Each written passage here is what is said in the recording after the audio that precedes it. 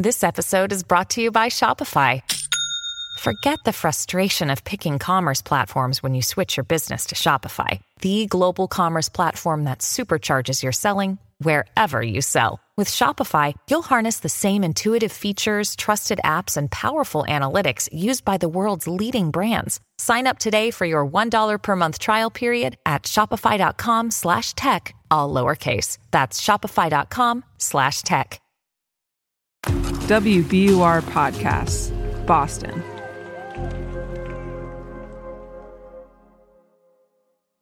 David, take me back. When did this happen? How old were you? What was going on in your life? Well, I was about 12 years old. After school, me and my friend decided to go to his place and hang out. And, we did like 12-year-old kids do, sit in front of his computer, play games, read magazines. Reading any, maybe teenage boy magazines, perhaps? No. Me and him, we were big nerds, so okay. Mostly nerd stuff. Speaking of nerd stuff, hey, Ben. All right. What are you trying to say? Nothing you don't already know. Yeah. Talk about the pot calling the kettle black. I don't know. That's fair. Anyway, welcome to a conversation I recently had with a Redditor named David Anderson, who was recounting an incident from about 15 years ago that he's never forgotten, and millions of people all over the world now cannot let go. Was he a close friend? Yeah, he was, absolutely. And had you been over to his house before? No, that was the first time.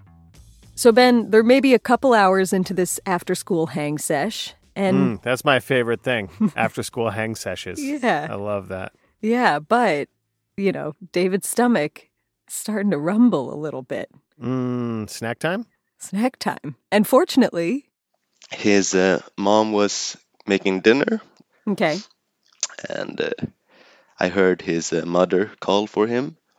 So he went, and then I sat in front of his computer, and he came back a minute later and said, David, could you sit here and wait for 15 minutes? I was like, yeah, sure. What's up? I said, oh, yeah, I'm just going to go eat dinner with my family. So, yeah, I was like, all right, sure, I can wait. You go eat. Did he say anything else about it, or was it just kind of assumed that you would understand, I'm going to go eat dinner and you're going to stay here? I think it was very much assumed. He was born with that kind of thing. As for me, I wasn't, so, it was very strange. Now, when David says his friend was born with that kind of thing, he means he thinks this is just how his friend was raised. Dinner time was family-only time in his friend's house. Or maybe in his friend's culture or country. David's friend is Swedish. Sweden. the land of meatballs and affordable furniture with confusing names. That you have to assemble yourself, yeah. And midsummer parties and smorgasbords. Oh, God, midsummer. Oh, God. ABBA? And Greta Thunberg? Oh, yeah. Greta Thunberg represent. All right, I'm down. Yeah, they got that nature, the forest, the lakes, great recycling over there. Yep, free college tuition, universal health care. Don't hate it. But also, apparently, getting left in your friend's bedroom while he and his family have dinner without you? Not cool. I was mostly taken aback by it. What could you say? Is this just something his family do? Is it normal? Is it a one-time thing? Listener, it was not a one-time thing. Not for David, and not for countless other people, as David would soon learn.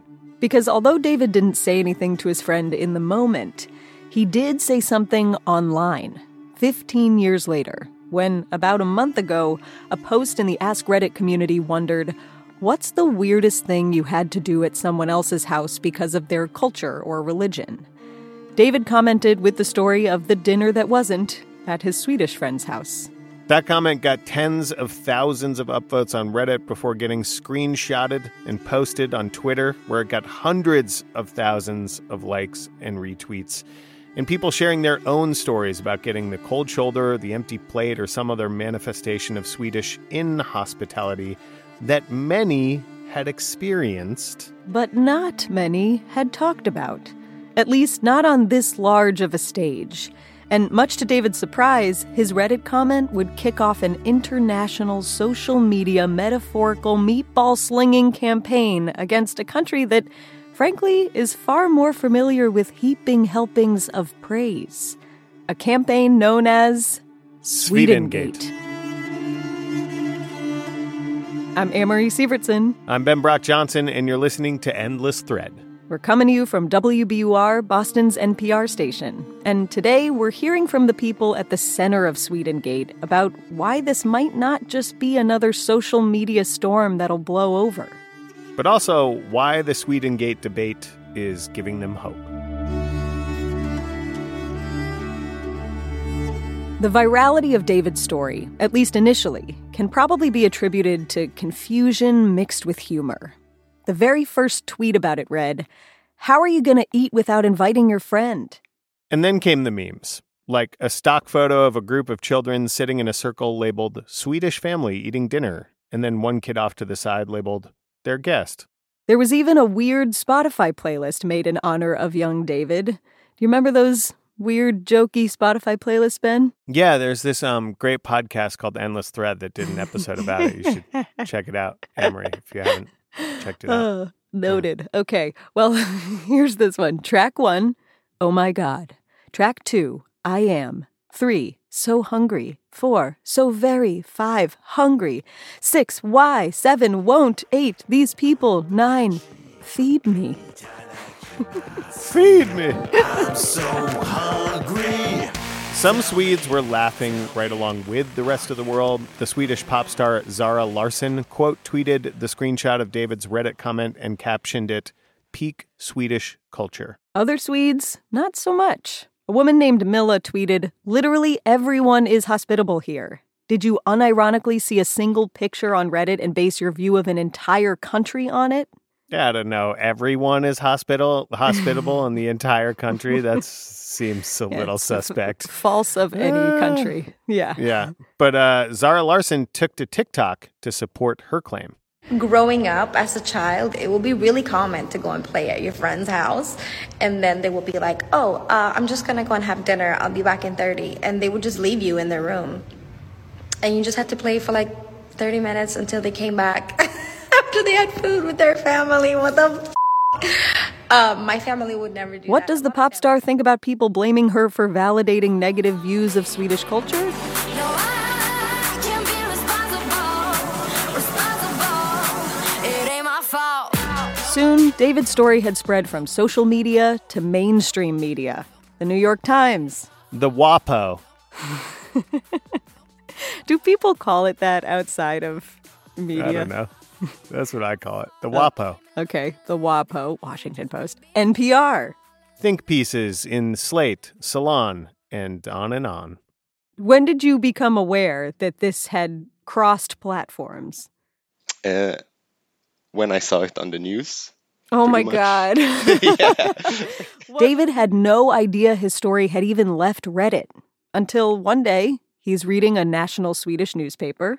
And I saw Swedengate trending and something about Reddit, and it got me curious. And, strange article to write about. Clicked it open, and, a picture there with my comment on it. I was like, what the? I, too, was like, what the? Worldwide Sweden shade was not a social media trend I would have ever expected, living in a place that largely puts Sweden on a pedestal. On a pedestal made out of Swedish meatballs. Oh, it's gross.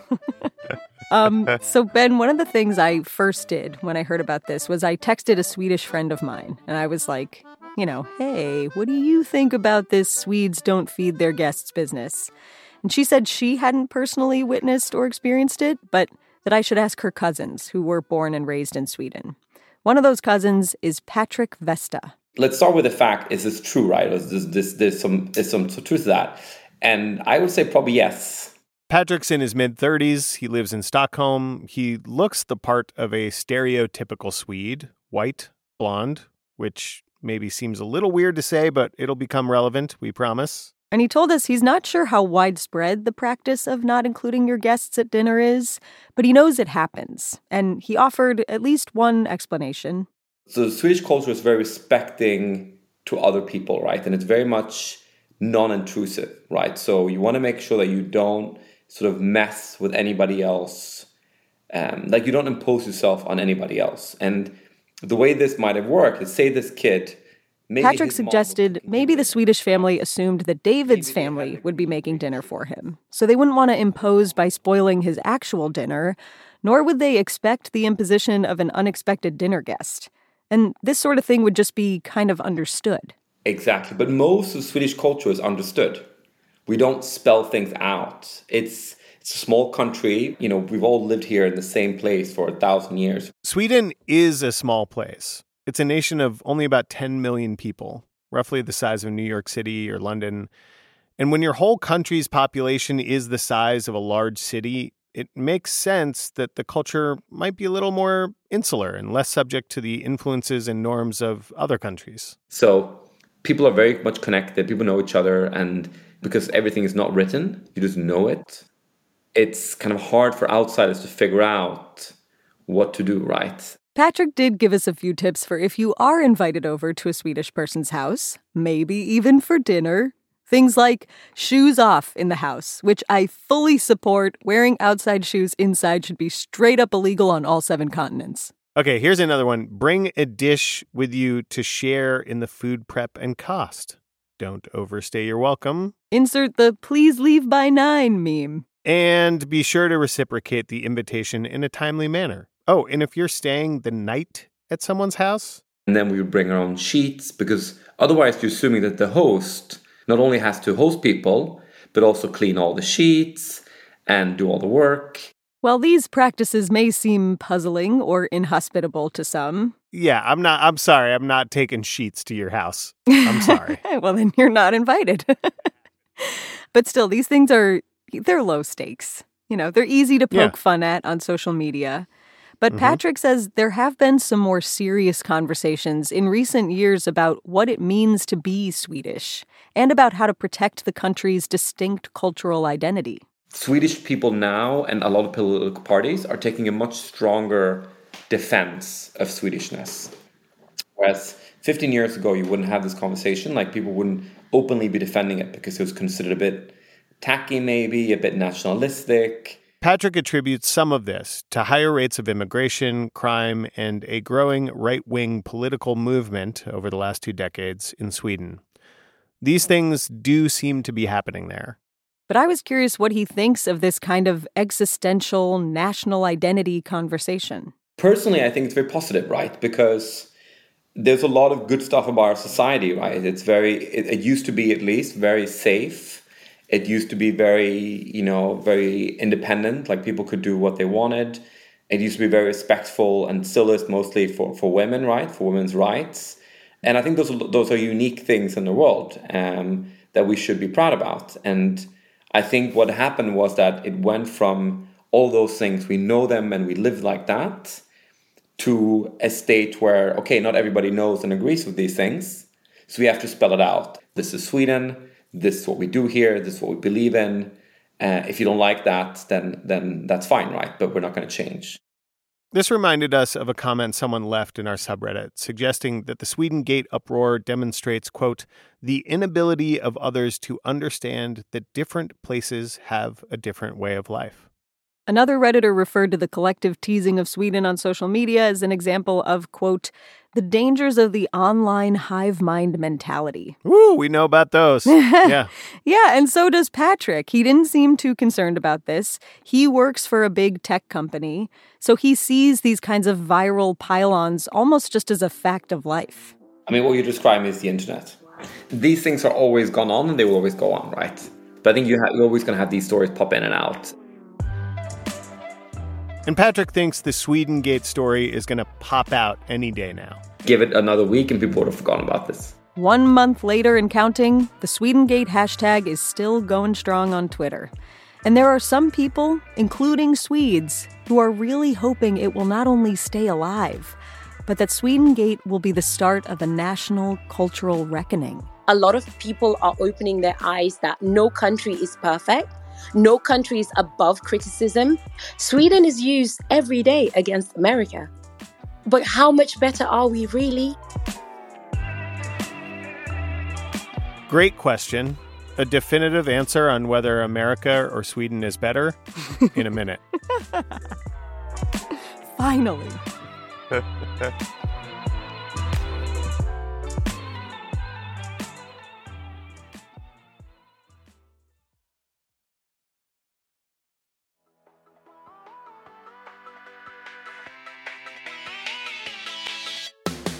Hey, I'm Candace Lim. And I'm Rachel Hampton. We're the hosts of ICYMI, Slate's podcast about internet culture. And we want to help you make sense of the need-to-know internet stories of the week. Consider us your internet historians of past, present, and future. Of the good, the bad, and the truly unhinged. From nuanced takes on stories we're all closely following to the ones you wished you heard about. In case you missed it, that's ICYMI, the podcast that's extremely online, so you don't have to be. Follow and listen now. Okay, Ben, I want to go back to David. The Redditor whose story launched hundreds of thousands of comments, tweets, and people expressing their utter horror that he wasn't fed at his Swedish friend's house? Yes, because you know what Reddit's like. A lot of times, unless a Redditor's location is relevant to the topic at hand, or they're using British English words like trousers instead of pants, or spelling color with a U. We had a row. Right, we had a row. It was tickety-boo. What?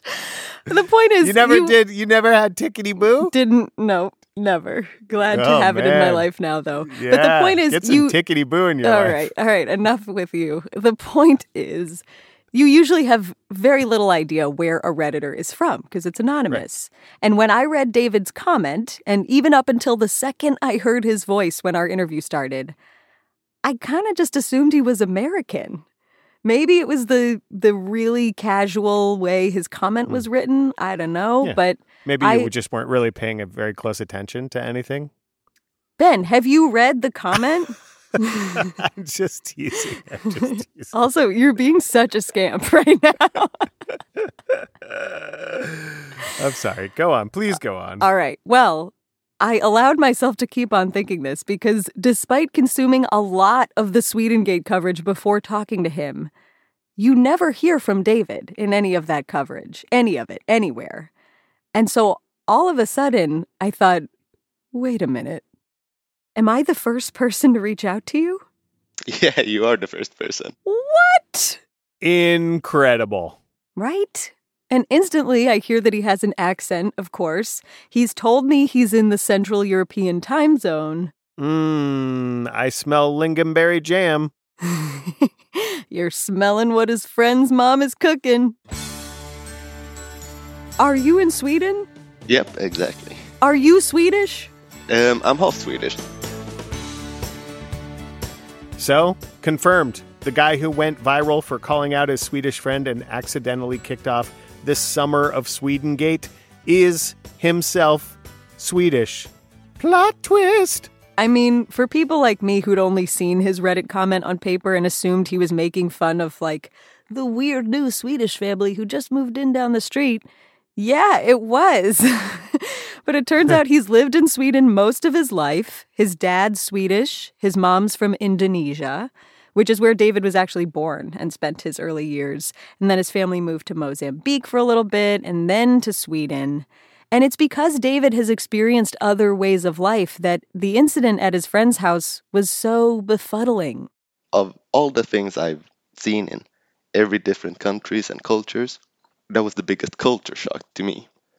To most cultures, eating is more than just food, it's a social gathering. Like, you want to bring as many people as possible. Mm-hmm. It's fun. In China, a common greeting is "Have you eaten yet?" Yeah, they say that instead of "Hi." Ben, have you eaten yet? No, but this is making me hungry. Okay. Will your family feed me? No, but you might want to get yourself invited over to David's house, or really to David's mom's house kitchen, because according to him, things would have gone very differently if he and his friend had gone to his house after school. Every friend I ever had over was forced to eat, regardless if they wanted it or not. So you know, some people might not want to try stuff, which my mom unfortunately do get offended by. What's a delicacy that your mom makes that you think might someone might look a little skeptically at if they're not familiar with it? Absolutely, chicken feet. Chicken feet. Yeah, chicken feet. But David told me there are some stereotypically Swedish things about him. Oh, 100%. Like what? Well, Swedish people are very distant, maybe even cold, some might say. Okay. For example, if you enter a bus and the only seats that's empty are next to someone, we're not going to take that. We're going to stand up. What shocked me was the cold, stoic culture of Sweden, in that it was just like, you say hello and you're like, hello, hey. I'd be like, how's oh it going?" God, everyone hates me. I must Yeah. run into the ocean. This is June Findley, and we don't think she hates us, even though Ben started our conversation with her like this. We're talking to June in June. Yes, you are. I'm just saying. June is from Canada, which of course is on the opposite side of the stereotypical friendliness spectrum from Sweden. So it was jarring when she moved there for grad school back in 2010, especially because June is Black. Yes, even just some of the history of some of the foods in Sweden. Like I mentioned, there is a dessert called negerball. That was what it was called before. It's now called chokladboll, which is chocolate balls. But still, what the hell is this? So when a post about not feeling welcome in a Swedish home went viral, June shared her own experience in a piece for the online publication Refinery 29. Like, for the most part, it is warm and friendly if you're Swedish. If you're not, then there's, again, that cold... It's not necessarily a direct hostile. It's the death of 1,000 cuts, which, if you dare to be anything other than what they want you to conform to, then it's an issue. June said she was never asked to wait in another room while others ate, but she did notice something about Swedes and their food. When I was at gatherings that were hosted by Swedes, it was exact amounts of food. It was just enough that they're like, we are providing this for you and we don't have to give any extra, because no one wants to feel indebted to anyone else. It's so interesting to me that we do exactly what we need for like who we are and who we know. But any strangers, we don't want to do that, because God forbid we owe you something, and then that's a relationship we don't want. And I'm like, that is the antithesis to nearly every culture in the world. And June shared some Swedish history and theories around how some of these cultural attitudes and practices potentially came to be. You know, going from an agrarian society, like all farmers, you know, from a very feudal, war-filled past, which is partially why the whole connection thing to today's cultural thing. Throw in the Black Death, famines, Sweden's long, harsh winters, and yeah, it's at least conceivable you'd end up with a population that's a little more socially wary, imposition averse, resource protective.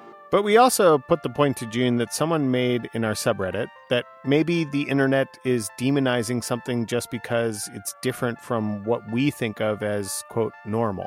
Yeah.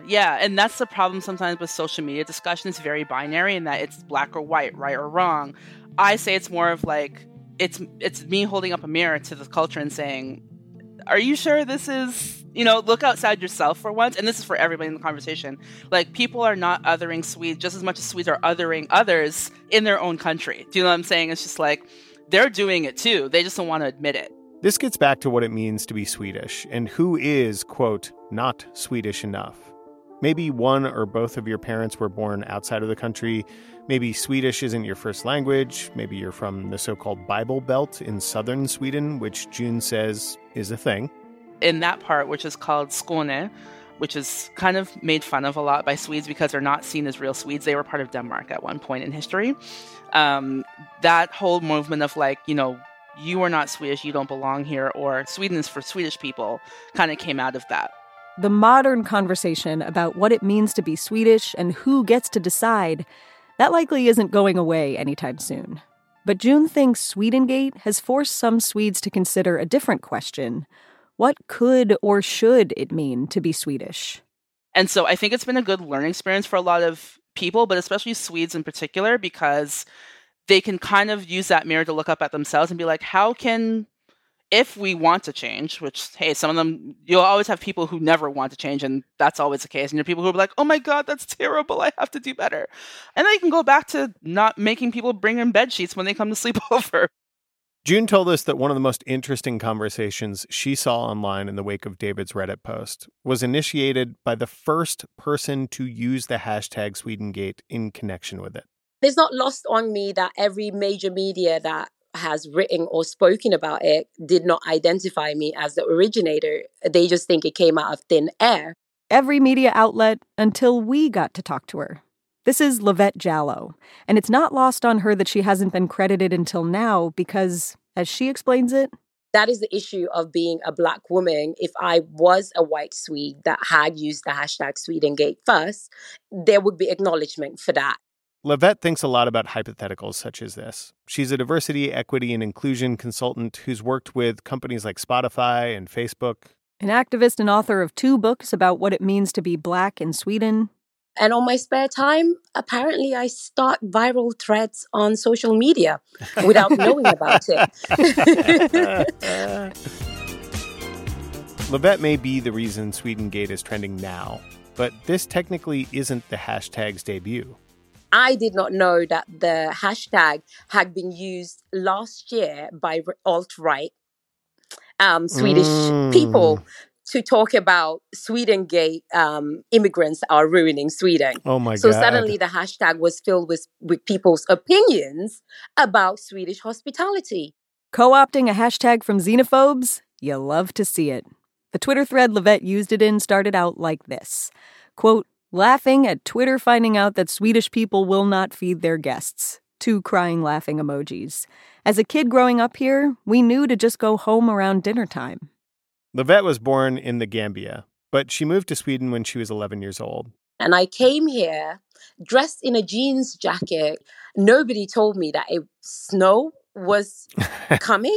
Oh, no. So I arrived at the airport literally dressed summertime, and I realized that Sweden's very cold. And Sweden seemed especially cold to Livette.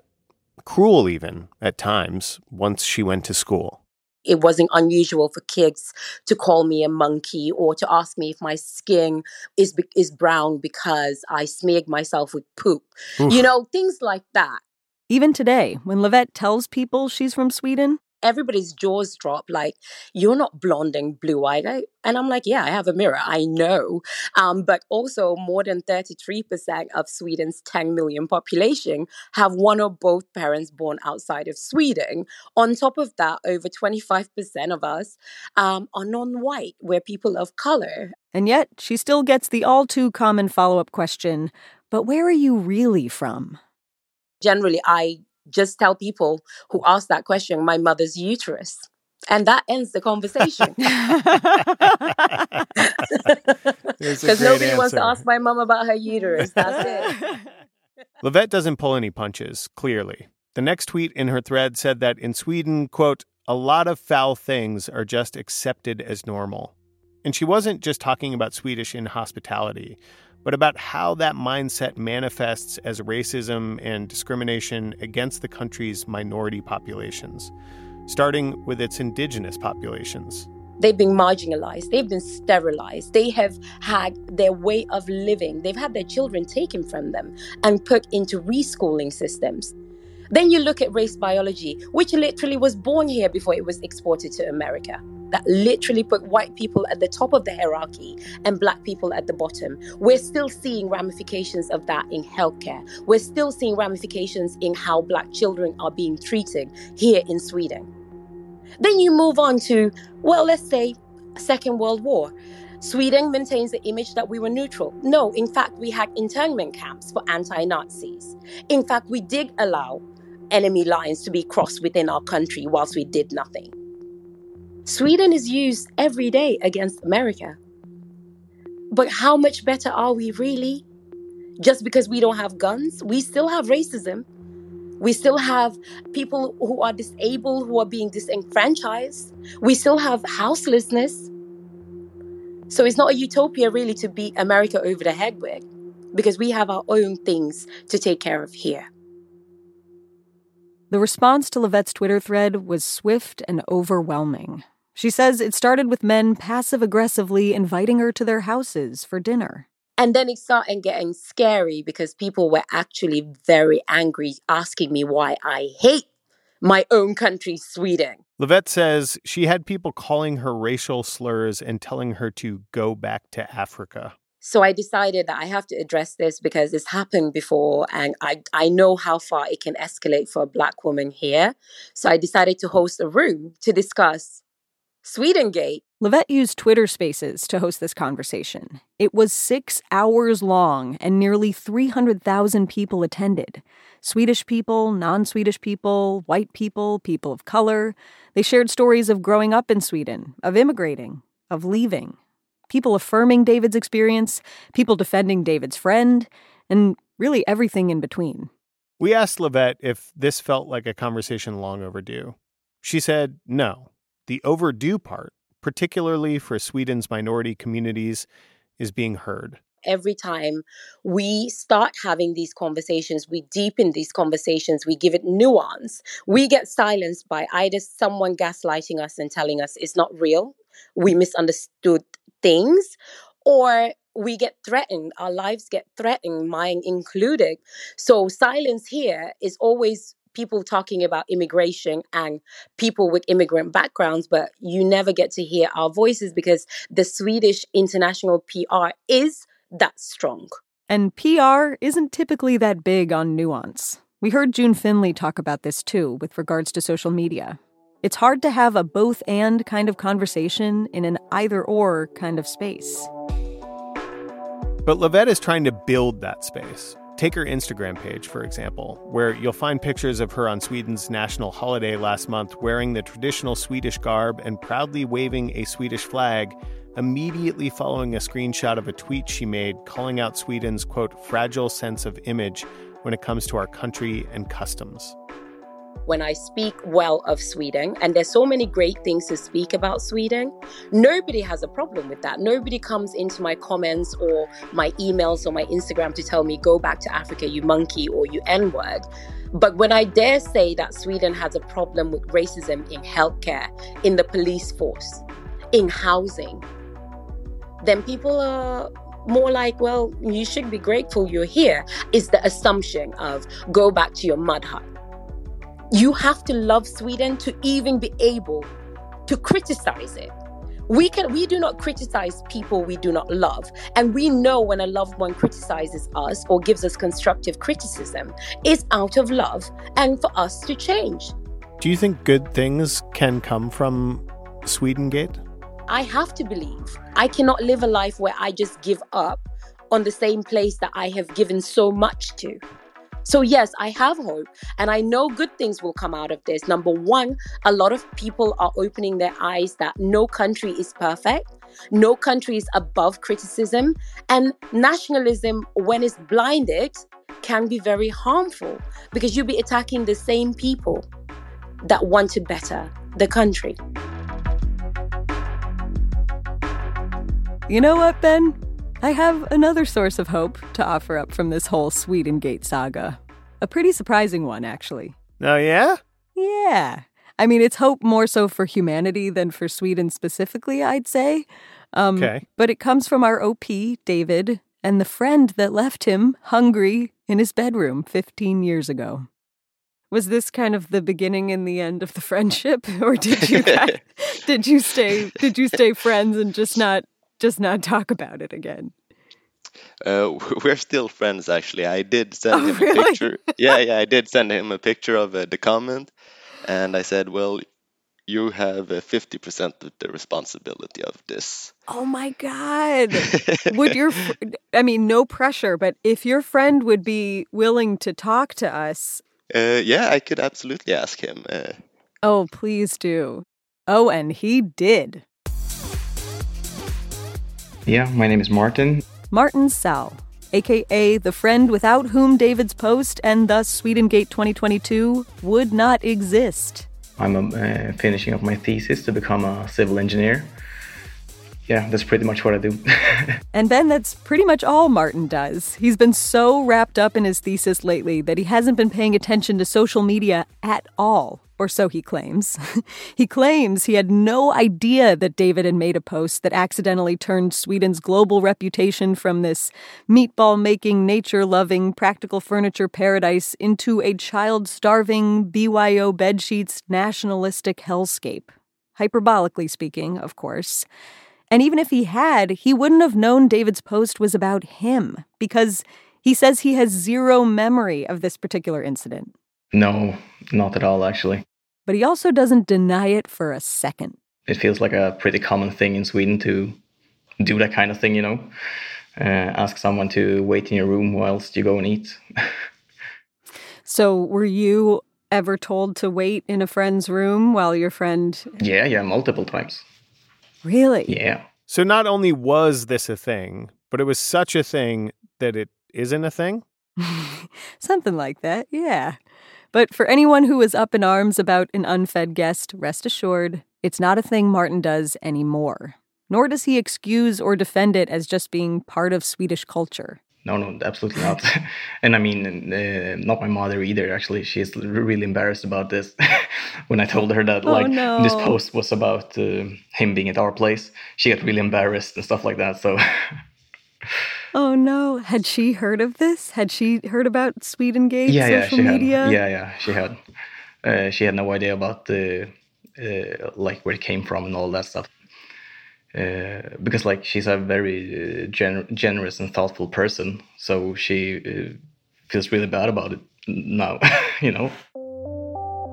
Was Martin pissed at all that David posted about this on a public platform? When David joked to him that he was 50% responsible for this whole Swedengate tsunami?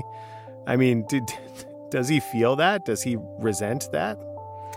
What he told me was that he thought this was really funny, really, and that the only thing that made him angry, or I guess sad would be a better word, is when he did finally wade into the posts and the tweets and all that this generated, and he saw some of that nationalistic and racist comments left that June and Livette referred to. And he also said something that echoed what we heard them say. He, too, hopes that the larger Swedengate conversation is here to stay, and that it leads to less unquestioned acceptance and defense of cultural practices just for national identity's sake, and more acceptance of others just as human beings. And maybe more giving each other a seat at the table, and a nibble of the Swedish fish, a taste of the cinnamon bun, something, a sip of the salmon soup. Oh boy. Well, if David and Martin are any indication, it's never too late. I feel like the fact that you two are still friends, it's like a little microcosm of what we might all be able to take from this, that you got past it. We worked past the cultural differences and you remain friends to this day. Yeah, that's quite a beautiful way to look at it, actually. Well, might I suggest that when your thesis is done and your head is above water, I just think maybe you should have David over for dinner. Yeah, I think so too, actually.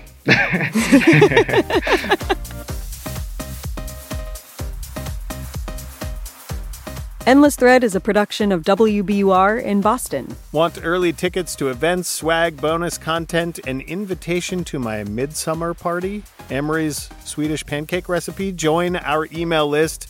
You can find it at wbur.org/endlessthread. This episode was written and produced by me, Amory Sievertson, and co-hosted by me and Ben Brock Johnson. Mix and sound design by Matt Reed. Editing help from Jeb Sharp. Our web producer is Megan Cattell. The rest of our team is Nora Sachs, Dean Russell, Quincy Walters, Grace Tatter, Paul Vikas, and Emily Jankowski. Endless Thread is a show about the blurred lines between digital communities and an extremely jiggly, sticky, delicious pile of lingonberry jam. That's right. That's just true. If you've got an untold history, an unsolved mystery, or a wild story from the internet that you want us to tell, hit us up. Email endlessthread@wbur.org.